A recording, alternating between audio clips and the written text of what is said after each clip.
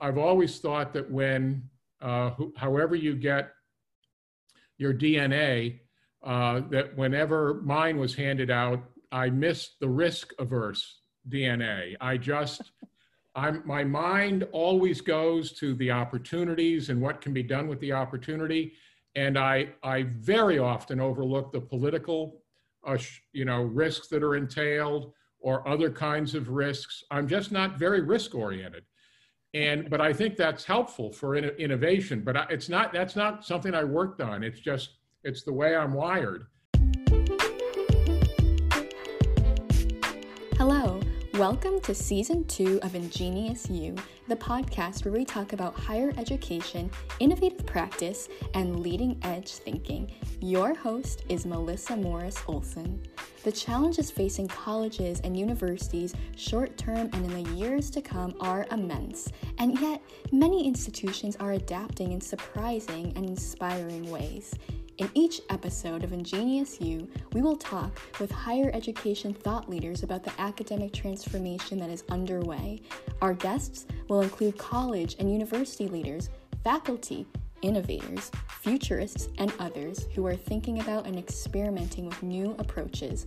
Be sure to hit subscribe to Ingenious You wherever you get your podcasts. And if you like what you hear, you can rate and review this podcast and share with your colleagues and friends so they can join the conversation too.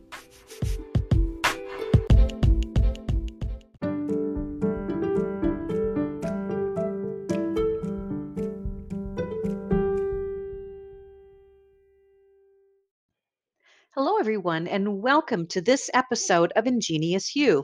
I'm very excited to have as our guest today someone who has had a profound impact on my professional career. Dr. David G. Horner is a former boss, a mentor, and someone from whom I have learned a great deal about how to innovate within a higher education setting. Since 2008, David has served as president of the American College of Greece.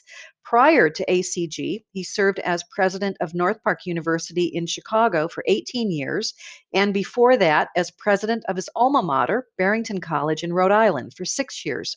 David earned a bachelor's degree from Barrington, a master's in philosophy from the University of Rhode Island, and an MBA and PhD in higher ed administration and policy analysis from Stanford University.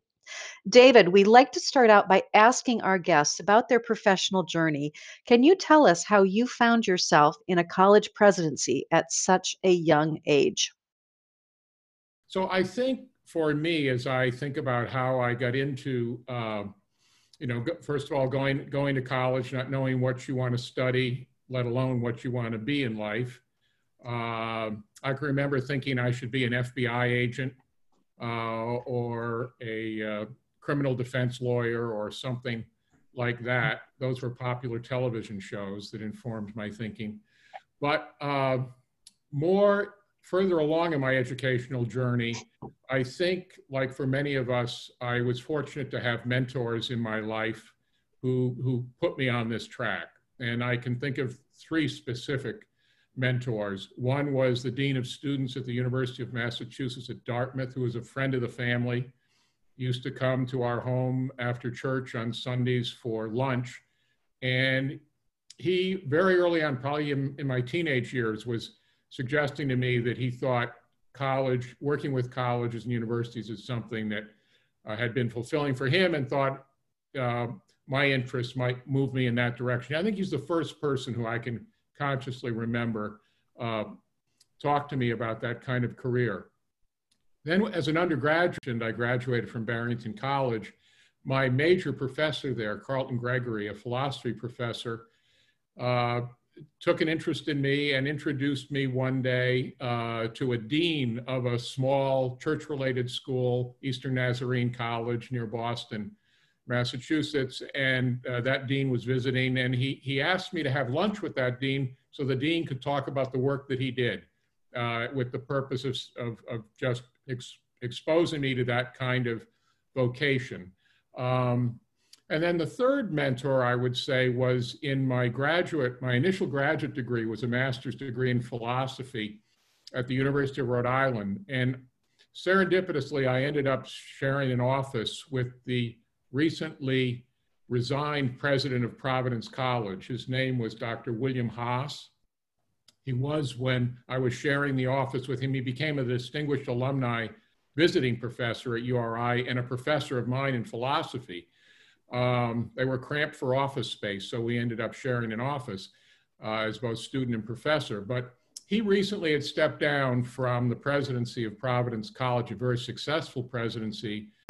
We ended up in this office together, both of us our first year at the University of Rhode Island. And he talked to me a lot about what it was like to be a college president, a university president. And he specifically suggested to me that if I was interested in college administration, not necessarily the presidency, he advised me to take what he called the shorter route, which was to go to a program in higher education administration rather than the longer route through the academic professoriate, which was really the sort of the track I was on, was to pursue graduate work in philosophy, then probably teaching in philosophy. He suggested, he said, I think you'd love academic administration. You obviously understand the academic world. But he said, I think the challenges of higher education in the future, this was in the early 1970s, are going to be such that specialization, people with specialization are really going to be needed. And he said, I would encourage you to go that way. That led me to Stanford, to the MBA and the PhD program in higher ed. Let me finish this question by saying, even though I went to Stanford with that idea in mind, I didn't have any clear notion that I would be a college president, although I do remember in our first classes at the business school, they asked us, going around the room, I had 59 other students in our 60-student Stanford MBA sort of homeroom classroom, and they asked each person to say, what was your ambition? Most of these very aggressive Stanford MBA students talked about wanting to make a lot of money, or do something else in the commercial sector. And I sat there wondering, what would I say that would make sense to this group of high need achievers, as they were known at Stanford. And so I said, my aspiration was to be a college president. I thought that would be a sufficiently ambitious aspiration to make some sense to them. But even though I said that in 1975, I really didn't expect that by 1979, I would be a college president shortly after I left Stanford. And just finally, I will say, to draw the circle around to where I started, the way I got to be a college president was, again, a mentor. My major professor in philosophy from Barrington College was on the search committee, and he nominated me. So I got this nomination. I ignored it because I thought it was ridiculous. I was 28 or 29 years old at the time. And he called me and he said, no, it's a serious nomination. We want you to apply. And he persuaded me that they would take my application seriously despite my age. And so with his encouragement, I applied and got the position. And I've been most of the years since a college president. So it's been, the involvement of mentors has been really significant in my life.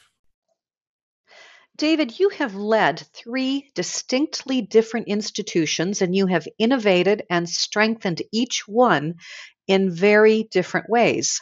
Can you tell us about the process you went through at each campus to figure out the strategic direction? And more specifically, how did you find the opportunities for each institution that you ultimately pursued? I'm gonna describe for you the 3 institutions, and in each case, I'm going to introduce each of them with the phrase "going concern." At Barrington College, what I found was a going concern qualification. This wasn't a surprise. It was on the audit of their financial statement. The college had very meager financial resources. It was in a lot of debt. It had run 10 consecutive operating deficits. Its institutional neighbor, Brown University up the street, had done the same thing over the last 10 years, but Brown had a lot more financial margin than Barrington. And so Barrington had what is normally the kiss of death financially on a financial statement. The auditors said they couldn't have confidence that this was a going concern that would be able to continue. I remember being in the faculty interviews for the position. One young psychology faculty member asked if I could say that if I came to Barrington, I would not use it as a stepping stone to some more prominent higher education position. And I told him, I said, you know, that's an interesting metaphor, a stone. I know the Barrington situation since I graduated from here. I know the Barrington situation very well. If I was going to use a metaphor of a stone for Barrington in my position here, I wouldn't say it would be a stepping stone. I'd say rather probably it would more likely be a millstone, because this does not, you know, this is not a promising institutional situation, which is, it has a lot of challenges. My desire to go to Barrington was all about, you know, the personal connection that I had to the place and the people there. I hoped that we could make a going concern out of it, but I knew the, you know, the odds were against it. Because I knew the institution quite well, I also knew going into it that they had had some discussions in the past about a merger with its arch rival, Gordon College, 85 miles to the north. And actually, within 3 weeks of taking the job in July of 1979, I had an agreement in principle to merge the college in place. So it didn't take very long to develop and execute that strategy. The Barrington Executive Committee approved that merger, but the Gordon Executive Committee ultimately balked because of concern around the debt of Barrington. So for the next 5 years, we had 5 balanced budgets. We eliminated some debt, but it was still my belief that the school was not really a going concern. It didn't have the resources, I didn't think, to make it. And I really felt that the mission alignment between Gordon and Barrington was sufficiently close. There were differences. Those differences, you know, meant a lot to some of us, but ultimately, I thought to the students and the families we served, the missions were sufficiently close that it made more sense to put the schools together. So fundamentally, that was a strategy built around a lack of resources and an inability to project a robust future for the institution. I will say in hindsight, everything that's happened since then, at least, you know, vindicates in my mind, if in nobody else's mind, that it was a wise move. I can't imagine Barrington having made it through what has occurred over the last 30 or so years. The second school, North Park, I would describe as what I inherited there was going concern paranoia. I say it's paranoia because I was coming from Barrington and I knew what a real going concern or the absence of a going concern looked like. And it was obvious to me that North Park was nowhere near the, you know, the margin of existence that Barrington was functioning on. So part of my early work at North Park was to inject some confidence into the place that they really were not going out of business. There was no need for them to go out of business. They had lost 30% of their enrollment in the preceding several years. They were feeling that pinch. They'd laid off people, but there was still, I thought, a lot of things to work with there. The two, what I would describe as the two strategic pillars that I had at North Park that I didn't have at Barrington were, first of all, the city of Chicago, which is a major metropolitan population center where there's lots of educational opportunity. And the other thing was, it was a singular institution sponsored by a denomination that had some resources, the Evangelical Covenant Church. So I saw those two things as building blocks that I didn't have at Barrington. And around those two building blocks, we really tried to develop North Park. I think that was reasonably successful. I think we did some relatively innovative things there. We did one of the early tuition restructuring plans in 2004. But basically, there was strength there in Chicago and the denomination that was a basis to build with, and a strategy was developed around that. At the American College of Greece, I will again say it was a going concern, very much a going concern. No debt, $200 million of endowment, a beautiful campus. But I would describe it as a going concern plantation. What I mean by that is my predecessor had been there for 33 years. And so the board talked to me about needing to make the shift from a sort of a personalized organization to an institutional organization.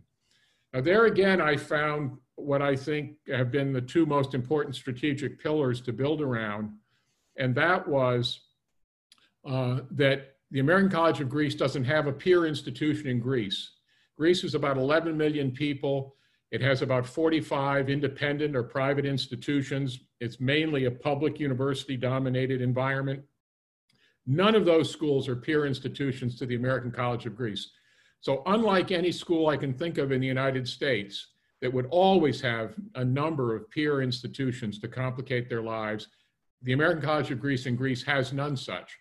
There is no peer institution. And then the second major pillar was being in Greece, 6,000 miles from the US, but linked into the US system of higher education. We had the ability to connect programs to the world's greatest higher education system without being a competitor in that system. So we are a resource to American higher education. And these two advantages are huge by comparison to anything else I've had to work with.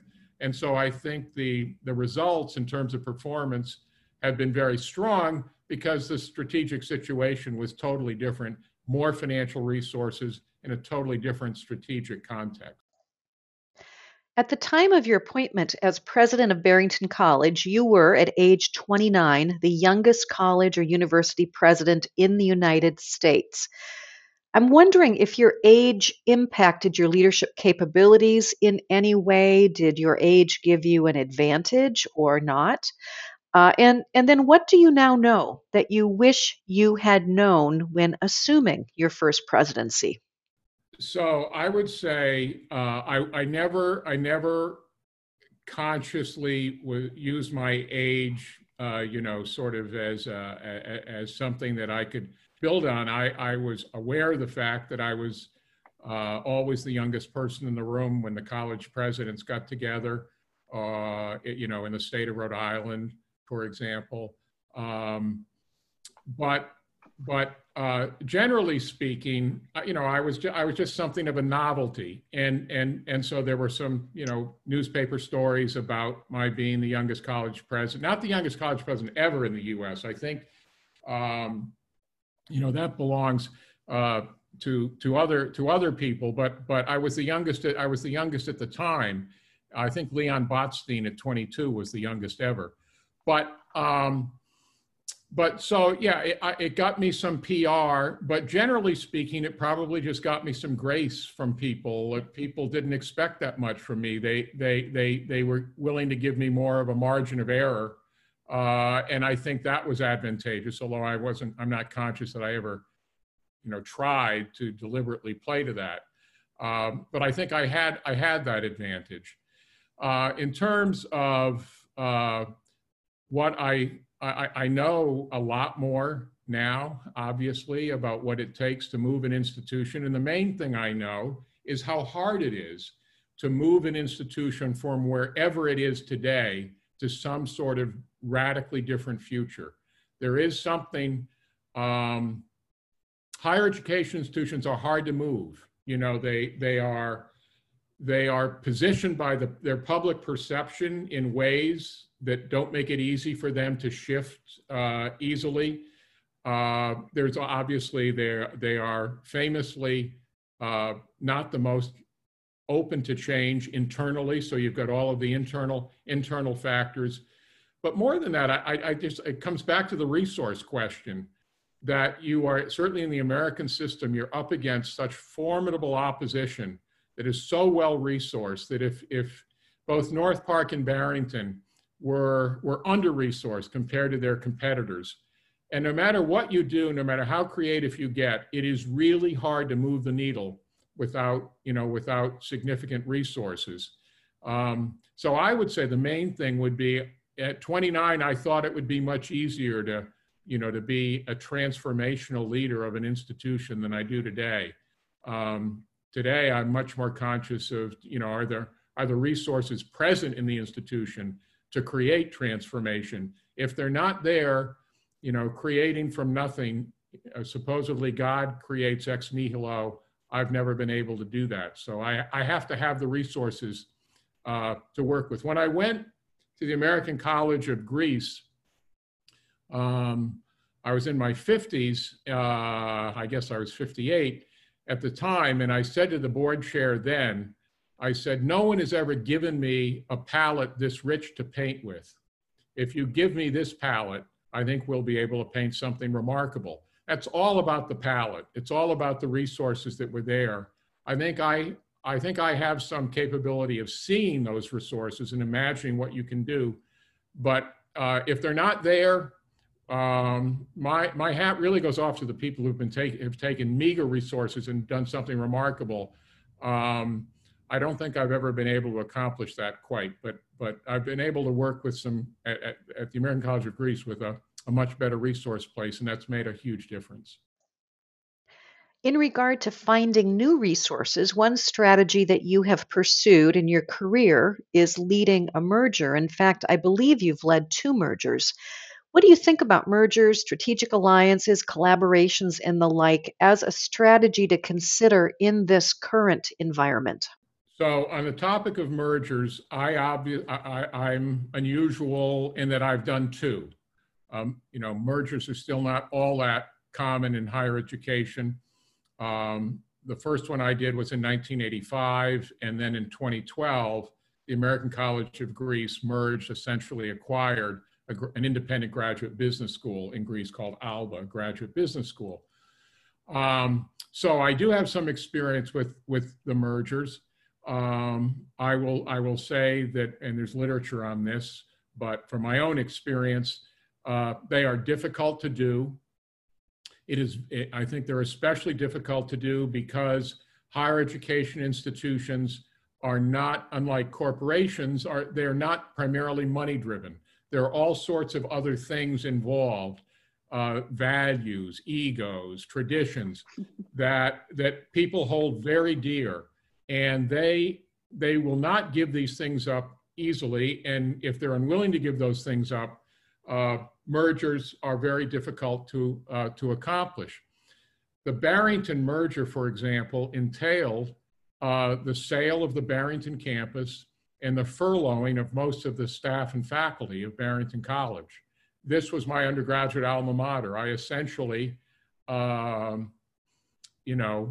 image would be that I took it out to the woods and put a bullet through its brain with this merger, which is not an easy thing to do for your undergraduate alma mater, except if you care deeply enough about the place, you can maybe believe that if anyone's going to do it, it needs to be someone like you that loves the place and cares deeply. That was a very difficult thing to do. It was not a merger in which both schools flourished. So that was really entailed a significant loss of the Barrington heritage. But still, for me, it went back to what would serve the mission best of Barrington, not the Barrington campus, not the Barrington faculty and staff like myself. I mean, I furloughed myself in the process of that merger. So those are very difficult. Now, the merger I did in Greece is one in which both institutions, I think, were able to flourish. And that is much better, but I will tell you, it's still very, very difficult. We try to do it by retaining a lot of the autonomy of the graduate business school, and we've done that, but it's something that you continuously work at. So I think those are potential strategies. There was a doctoral dissertation at Vanderbilt University written on the Barrington-Gordon merger, and they concluded it was a successful merger, but I'll tell you, as the author of it, it was painful on the Barrington side, but I think it was successful from the standpoint of serving the mission. And the resulting institution, I think, has been stronger, even if the Barrington part of it was not as robust as some of us would have liked to have seen. So I think those are possible, but difficult. And any form of collaboration in higher education takes a lot of work. And so I think it is a strategy worth thinking about, but you shouldn't be naive about the simplicity, the ease with which you can execute it. You have the experience. You've completed the coursework in a doctoral program, but you haven't completed that dissertation. Now you have a path to leave your ABD, that's all but dissertation status, behind with Bay Path University. Our innovative Doctorate of Education in Higher Ed Leadership and Organizational Studies ABD degree completion program makes it easier than ever for qualified candidates to finish what you started. Our one-of-a-kind program builds on your previous experience with coursework designed to strengthen your innovative leadership mindset and gain the executive management skill set you need to lead and to transform educational institutions for the 21st century. The coursework for the ABD degree completion program is entirely online and can be completed in well under 2 years. What's more, you will have an abundance of support along the way, from your faculty advisor to your small community of practice group of classmates with whom you will meet regularly for dissertation advisement and much needed encouragement. With Bay Path University, there's no reason to wait any longer. Trade up from ABD to EDD and take your place among the next generation of educational leaders. For more information, visit our website at baypath.edu/EDD. That's baypath.edu/EDD. Don't wait a minute longer. Make today the day you finish what you started.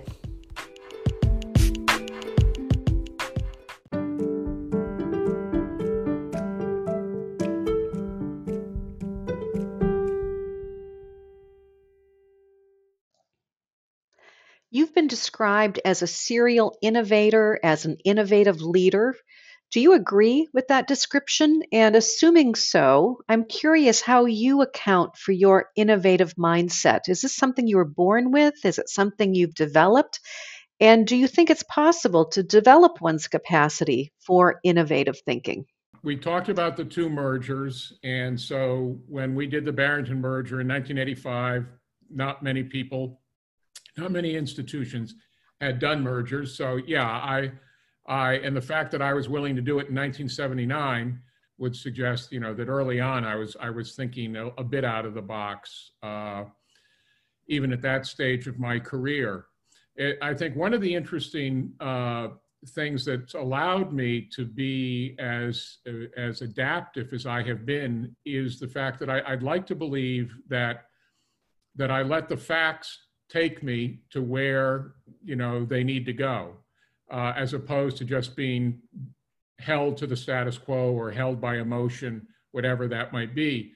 One example of that I would give you that relates to innovation is I was really early in my career a strong believer in aggressive tuition pricing. I won't go into all the details of why I thought that, but that was my conviction.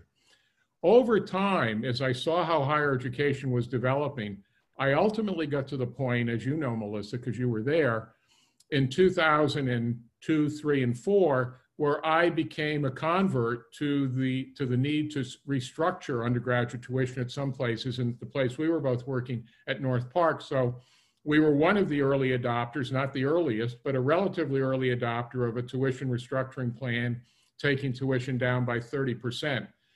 For me to get there was a pretty significant journey from an aggressive tuition guy to somebody who for at least North Park thought the tuition restructuring made sense. So I would say, yeah, that would be another evidence of my propensity for at least openness to something different. I remember you, Melissa, you invented a board game at North Park that you called the organizational Velcro game. And that had to do with my propensity for changing the organizational structure and moving boxes around. I would say I've probably tried every conceivable organizational structure that one could imagine in the course of my career. And I keep doing it. I was working on one this morning, actually. But I would also say I've developed some humility around that the organization chart will only get you so far, no matter who you have. It's a lot more important who's in the boxes than where the boxes are, I think. So but that even that playing with organizational titles and structures and moves has been something I've been pretty flexible about. Where I come by that is a little hard to say. I think it's been more intuitive. It's just kind of my nature. I do think the experience in the MBA curriculum that exposed me to a lot of business thinking that aligned rather well with my natural instincts anyway, probably pushed me in that direction a bit more, gave me tools to think about how to think about those issues. So yeah, I would plead guilty to being somewhat innovative, at least relatively speaking, in an industry that doesn't screech innovation all the time. How would you counsel others, particularly senior leaders or those who aspire to senior levels of the institution, who want to become more innovative? So I think exposure to some things that can be taught would be helpful, but I think it also depends on, sort of the ability to have an imagination, the ability to think imaginatively in organizational ways. I think it has a lot to do with the ability to listen to the rhythms inside an organization, but also listen to and pay attention to what's going on outside the organization. I think it has a lot to do with curiosity and wanting to take in more. I don't know. I've always thought that when however you get your DNA, that whenever mine was handed out, I missed the risk-averse DNA. My mind always goes to the opportunities and what can be done with the opportunity, and I very often overlook the political, risks that are entailed or other kinds of risks. I'm just not very risk-oriented. But I think that's helpful for innovation, but that's not something I worked on. It's the way I'm wired. So, but I think if you're wired that way, to develop some of the technical ways of assessing risk and assessing opportunities, to be more disciplined about it, and also to have people around you who will challenge, and for you to be open to those challenges. In terms of people who are aspiring to become vice presidents, presidents, or those senior administrative positions, some of the things I would suggest from my experience, one I'd start with would be to develop what I would call your collegial intelligence. I say this because I think the way a lot of people move up the administrative ladder is by being strong performers in whatever area they're in. And that is an absolute essential. That's what I look for in the people that we hire. I'm looking for proven achievement, passion for work, somebody who really focuses on deliverables. But the farther up the organization you go, I think it becomes more critical to have what I'm calling collegial intelligence. And I've seen a lot of folks who are great performers, even some tragic situations I'm thinking about personally, great performers who, because they couldn't figure out how to get along laterally with other senior people, became sufficiently irritating to an organization that they don't survive. That can happen, I think, with working with boards of trustees if you get to the higher levels of administration, or with senior administrators in an institution. So, learning how to play in the sandbox with other senior people as well as junior people as you move up, I think becomes even more important. I have always recommended to colleagues, junior and senior, that I think the best form of job security that you can have in an organization is to understand what is the definition of strategic success for that organization. In other words, what is the organization trying to do? What does it need to do to be successful? And try to figure out how your position, your area can be used to support that strategic success. Institutions love people who help them be successful. And I think most institutions lay out what they're trying to do. Usually there's a strategic plan or something that'll explain where we're trying to get. And if whatever area you're responsible for, you can try to figure out how can we most creatively support that direction. I think that's the kind of thing that builds a successful career. But I think people about becoming vice presidents and presidents, I would encourage those people to also think very strongly about fit. I think that different personalities, different backgrounds fit better in different institutional circumstances. The higher you go in an organization, the more important it is for you to be a true believer in whatever the mission of that organization is. The higher you go, I think the more important it is that you're comfortable with the culture, whatever it happens to be, and that you're comfortable with the resources that I was talking about earlier. You're not going to get too frustrated. If it's a limited, you might be a person with great skill and ambition, but if you're in a limited resource place, you may not be able with those limited resources to get the kind of reward that'll keep you motivated in doing your work. So not everybody's well suited to a resource constrained environment or other, I just think it's really important to think not just about being a vice president or a president, but thinking about the fit in the right kind of place that's going to be good for the institution and good for you. David, you are every bit as creative and as resilient as you were when I first met you over 30 years ago. How do you stay resilient and fresh in your thinking, particularly when you are at an institution for as long as you have served as president? This year I turned 70, and I have no intention of stopping anytime soon. I was once the youngest college president in the United States. I still have a ways to go before I'm the oldest. Leon Botstein has me still beaten there. So obviously I enjoy the work. And I guess that assumes a certain amount of resilience. So first of all, I'll repeat the fit question. I think being in the right place that fits you for whatever, that's a multi-attribute issue that you have to look at. But being in a place that for whatever reason fits you is going to make you more resilient.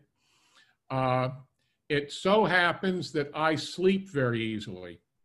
I did for over a period of 3 years after I left North Park, I did a lot of executive search work. I did more searches in higher education than anybody between 2004 and 2005 and 2008. And so I worked with probably 50 search committees, and you could count on the following question. Always, the search committees always wanted to ask this question of candidates, presidents or vice presidents. Can you tell us what keeps you up at night and our institution? And I would try to tell them, look, you don't want somebody who can't sleep at night because they're ulcerating over they're going to have plenty on their plate. And if they are someone who loses sleep easily, they are not well suited to the job. So I never was successful in getting search committees to stop asking that question, but I always thought it was the wrong question. So I'm fortunate. I sleep easily on planes. But for me, that's part of, keeping my energy up. But I would say more important than that is you also know from working with me, Melissa, is I would like to think that I work hard, very hard, that for me, my work is my play. So I don't take a lot of vacations. It's not like I rejuvenate myself by spending a lot of time on the beach or anything like that. I'm almost, even if I'm on the beach, I'm probably thinking about a new organizational structure or a new academic program or something like that we could launch. But the fact is, I just have fun at my work. I don't make a big, for me, it's not, it's never felt like work. It's felt like passion. It's felt like calling. It's felt like I was doing something significant socially, contributing positively to people's lives. And hugely importantly, I enjoy the people I work with, not just the close associates, but I like faculty. I can even enjoy a faculty meeting. And so I like academic personalities. I also enjoy the other personalities, and I think everyone who works on this is one of the important things I think to learn is that every role in a college or university is a critical role, it's an important role, whether it's the retention officer, the janitor, the coach, the counselor, the admissions staff, the librarian. It works as a whole or it doesn't work well. And so I enjoy these personalities. And for me, the resilience I think comes from all of that. It's not a burden. So David, as you look back over your professional journey, what achievements are you most proud of and why? And is there a failure? So that last question, failure, is in a sense the toughest one for me, because my brain is wired in a very futuristic way. I do not spend a lot of time thinking about the past. I think about learning from the past to go into the future.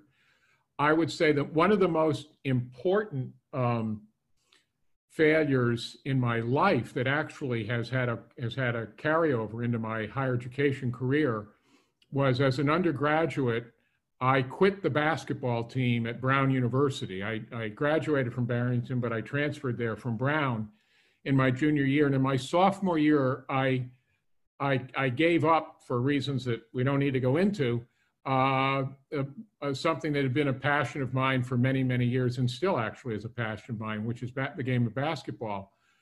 And having that experience when I went to Barrington, part of the reason I went there was I could play again. So I picked it back up. But I learned about the pain of giving up too early on something that you valued. And I've never forgotten that lesson. So one of the things I've tried to do through my career is to just not give up. Winston Churchill had the famous line about never give up, never give up, never give up. As being, really the important thing about success as a nation or as an individual. I think that persistence is so important, and so that was an early failure that I hope I haven't repeated. Certainly, in many respects, the merger of Barrington and Gordon felt like a failure. I mean, in some ways, people would say, all right, that was courageous and that was creative. But, that was really hard to do. And it felt like it was not where I wanted to take the school in my preferred scenario. So it was just out of the belief that we couldn't get there, whether it was me leading it or somebody else leading it, it just wasn't going to get there. For me, the most impressive things that institutionally I've been associated with have occurred at the American College of Greece.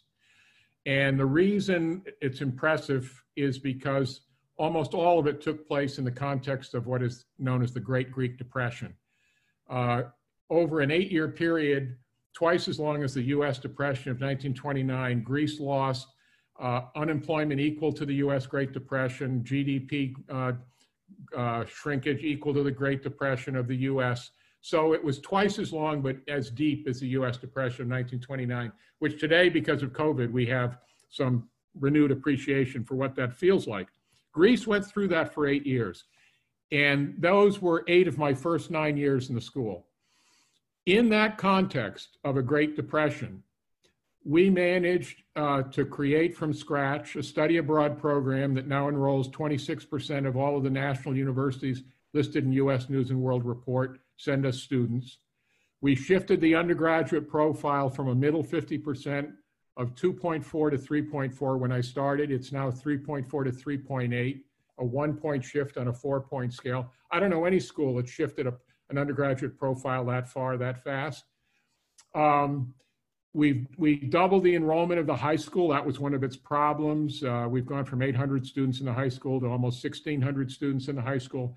And we also inherited a program from the Harvard School of Public Health that's helped make Greece the leader in the European Union in smoking reduction, which is a major health, before COVID, this was the major health challenge of Greece, too many smokers and a huge public health bill, because it's a public health system, a ticking time bomb for the country. And we've had funding to do a major initiative to reduce smoking prevalence in Greece, and it now leads the European Union.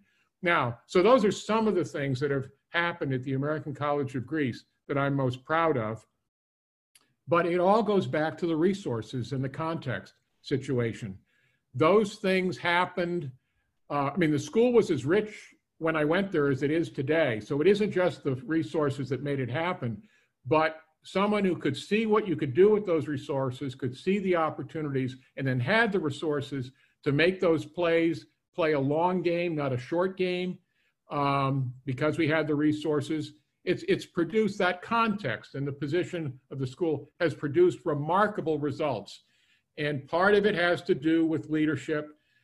A bigger part of it has to do with the execution of the people who execute the strategy, which isn't me. It's about 800 other people who've bought into the strategy and really executed it well. And we've had the resources to make it happen. But those, to me, are the most impressive, but it's impressive because the school's impressive. Let me end our conversation by asking you about what's on the horizon. Are there some things you're still looking to achieve at the American College of Greece?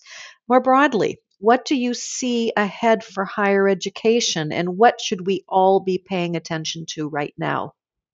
At the American College of Greece, we're looking at a number of things. We are intending to start an elementary school. This may sound like a strange thing for a higher ed person to be up to, but we're actually the only private school in the Athens market that has a high school but not an elementary school. So we're about to acquire a campus to add an elementary school. We're thinking about adding an international curriculum school. In a foreign context, at the pre-collegiate level, American educational initiatives either go after what is called a national curriculum school or an international curriculum school, where you teach an English-based curriculum, or the national curriculum school, in our case, is a Greek language-based curriculum, which is what we have at the pre-collegiate level. We're thinking of adding an international curriculum school to our Greek-based curriculum school, and then linking that to a new school of education. We don't have a school of education in the university at this point. We're thinking of adding that, and then using ourselves as with the international school and the national curriculum school and our U.S. institution abroad university, using ourselves as our own laboratory for how do you do American-based education in an international context. And we have ourselves, that we can use as a laboratory to study. So that's one of the things that we're thinking a lot about. A second thing that we're thinking a lot about is the triangulation coming out of COVID-19 of public health, economic growth, and civic engagement. We actually have 3 institutes that we formed recently that actually work in these areas. And coming out of the COVID-19 experience, we think this is really a critical thing, not just for Greece, but for all Western-based democratic institutions, where you have to figure out how do you get citizens to cooperate wearing masks, at the same time pursue public health, public health safety protocols, and at the same time not kill the economy, and hopefully make a basis for an economy that's going to be able to withstand these kinds of challenges. This kind of triangulation, I think, is a huge international challenge. So that's something that we're thinking about. A third thing that we're thinking about is how to more creatively express our connection into the United States with U.S. institutions. So we have several initiatives going that way. In terms of broader, I'll mention one broad theme that I think has been there for a long time, but remains to be the case, and that is the whole challenge of affordability and access in the U.S. context. The whole, the wealth gap, the income gap, the income disparity that's developed in our society, I think is a huge challenge.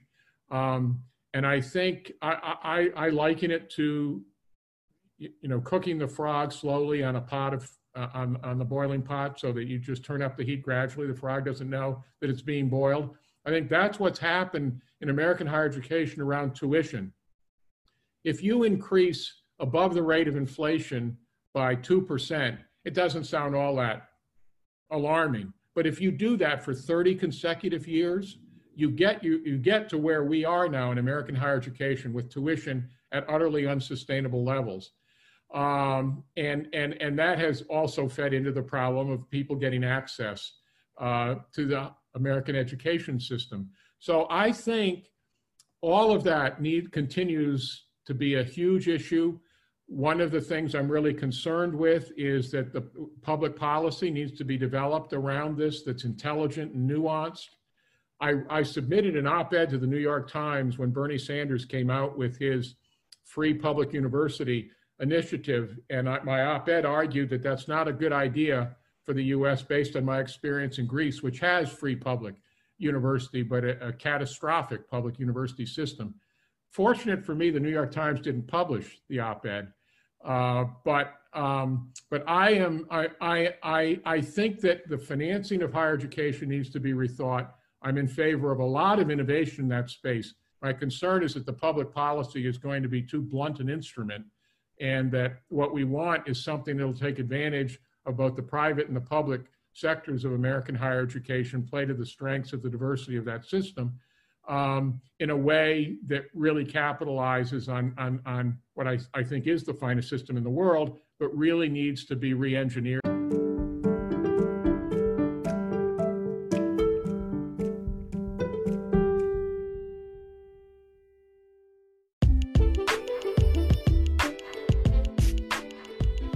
I'm Melissa Morris-Olson, and you've been listening to Ingenious You.